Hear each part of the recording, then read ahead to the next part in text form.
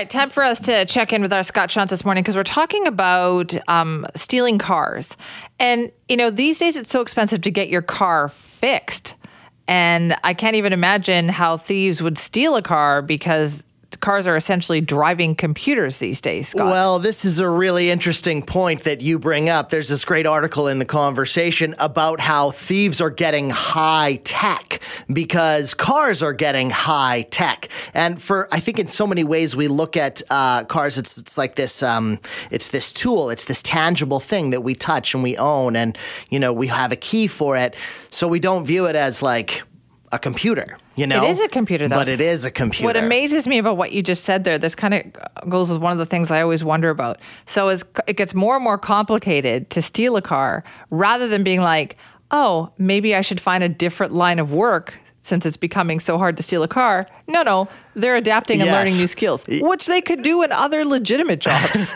and I mean, it turns out that the skills are pretty high tech as well. It's essentially computer hackers learning how to hack a car. So I spoke with Doug Jacobson. He is the author of this article and is very familiar with this. He's a computer and electrical systems professor at Iowa State University. And I basically just asked him this, like, people are treating cars like computers and they're basically hacking them as a way of stealing them. Is that right?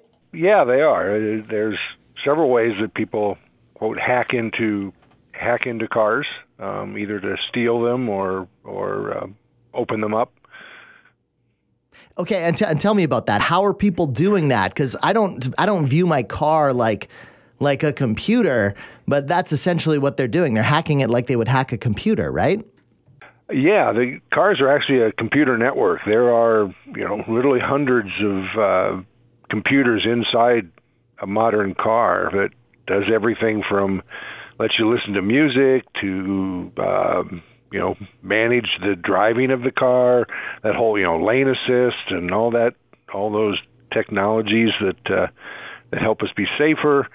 The technology to unlock your car, start your car from wherever you are. Your car is basically a rolling computer network. Okay, so how are they doing this? How are they getting the information or gaining access to hack a car? One of the things that they've been doing to certain models of cars involve your key fob. For a keyless entry, it's kind of clever. Your fob can't transmit very far. So, if anybody who has a key fob knows, you got to stand kind of close to your car before your car knows the key fob is there and lets you in. And so they'll stand next to the car with a device, and that device will pretend to be the key fob. Now, it doesn't know anything, so it can't unlock your car.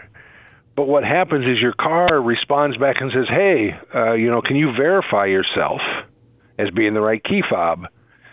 The person next to your car has one device, somebody next to your house has another device, and that device, the car device, transmits the car signal to the person standing next to your house, which transmits it, and your fob answers back and go, yeah, hey, what do you want to know?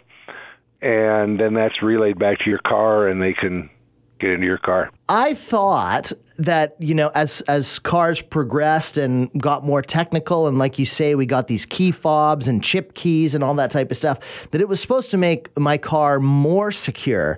But it sounds like maybe that's not the case.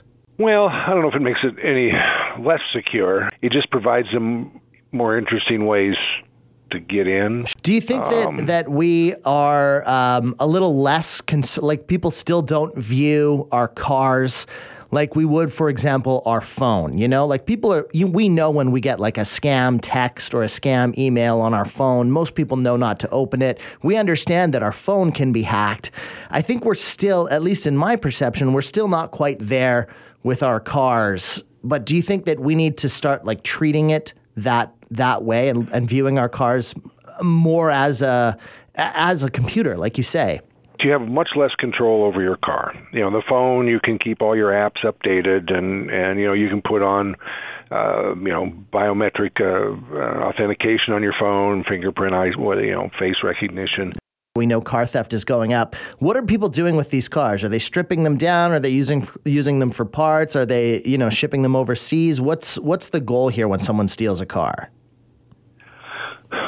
I think that, and organized, I think it is the stripping it for parts. If anybody who's ever been in a car accident and has to have parts of their car replaced, it's like, it isn't long before you got the whole price of the car and you've only replaced a third of it.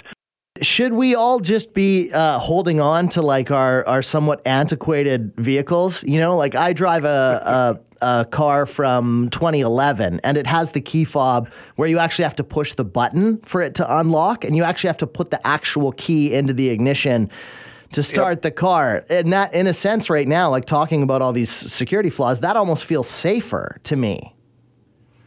It does. I have one like you describe. I don't necessarily worry too much about it. Doug Jacobson from Iowa State University, and there he says it. It's less worry having an older car where you push the button on the key fob. I mean, I like I said, I drive this 2011 and it feels like there are less. It's like the password thing, right? Like you have one password for multiple sites. It has many opportunities for breach, where if you only have like one password for a password randomizer, you know what I mean? Yeah, but those cars were still being stolen. It's not, in 2011 when your car was brand new, Scott, cars were still being stolen. It's not like that era of technology was any safer. People find a way. People find a way. But also, Simi, my car is less valuable now, so it's not being stolen for that reason as well. But to your point, it's crazy that these people. We need to start viewing our cars as computers and things that can be hacked and treating them like that. Like you said, your phone is way more secure than I'm going to say car. something now that makes me sound like a Luddite, essentially. Okay. But I have a relatively new car. I also got a new car after 10 years. Right. I had the same car for 10 years. Loved that car, but it blew up on me. Not in a literal sense, but almost. Sure. And so I had to get a new car. And I don't like how much this car does things for me. Right. I don't want it to do all these things for me. No, I agree. And that's why I like holding on. much. The repairs are going to be so much more expensive. Yeah. It's easier. There's so many ways that people can do things to it that you don't know about. Yeah, and I just feel like it's just more things to break down, more things to go wrong. Yeah, and you have to literally take it to the dealership to get the software updated. That's crazy to me. These are cars. Oh, no, apparently I have an app for that. Oh, okay. When I went to go pick up my car, right, it used to be you'd go pick up your car, here's the keys, have a great day, thanks for shopping with us. Right.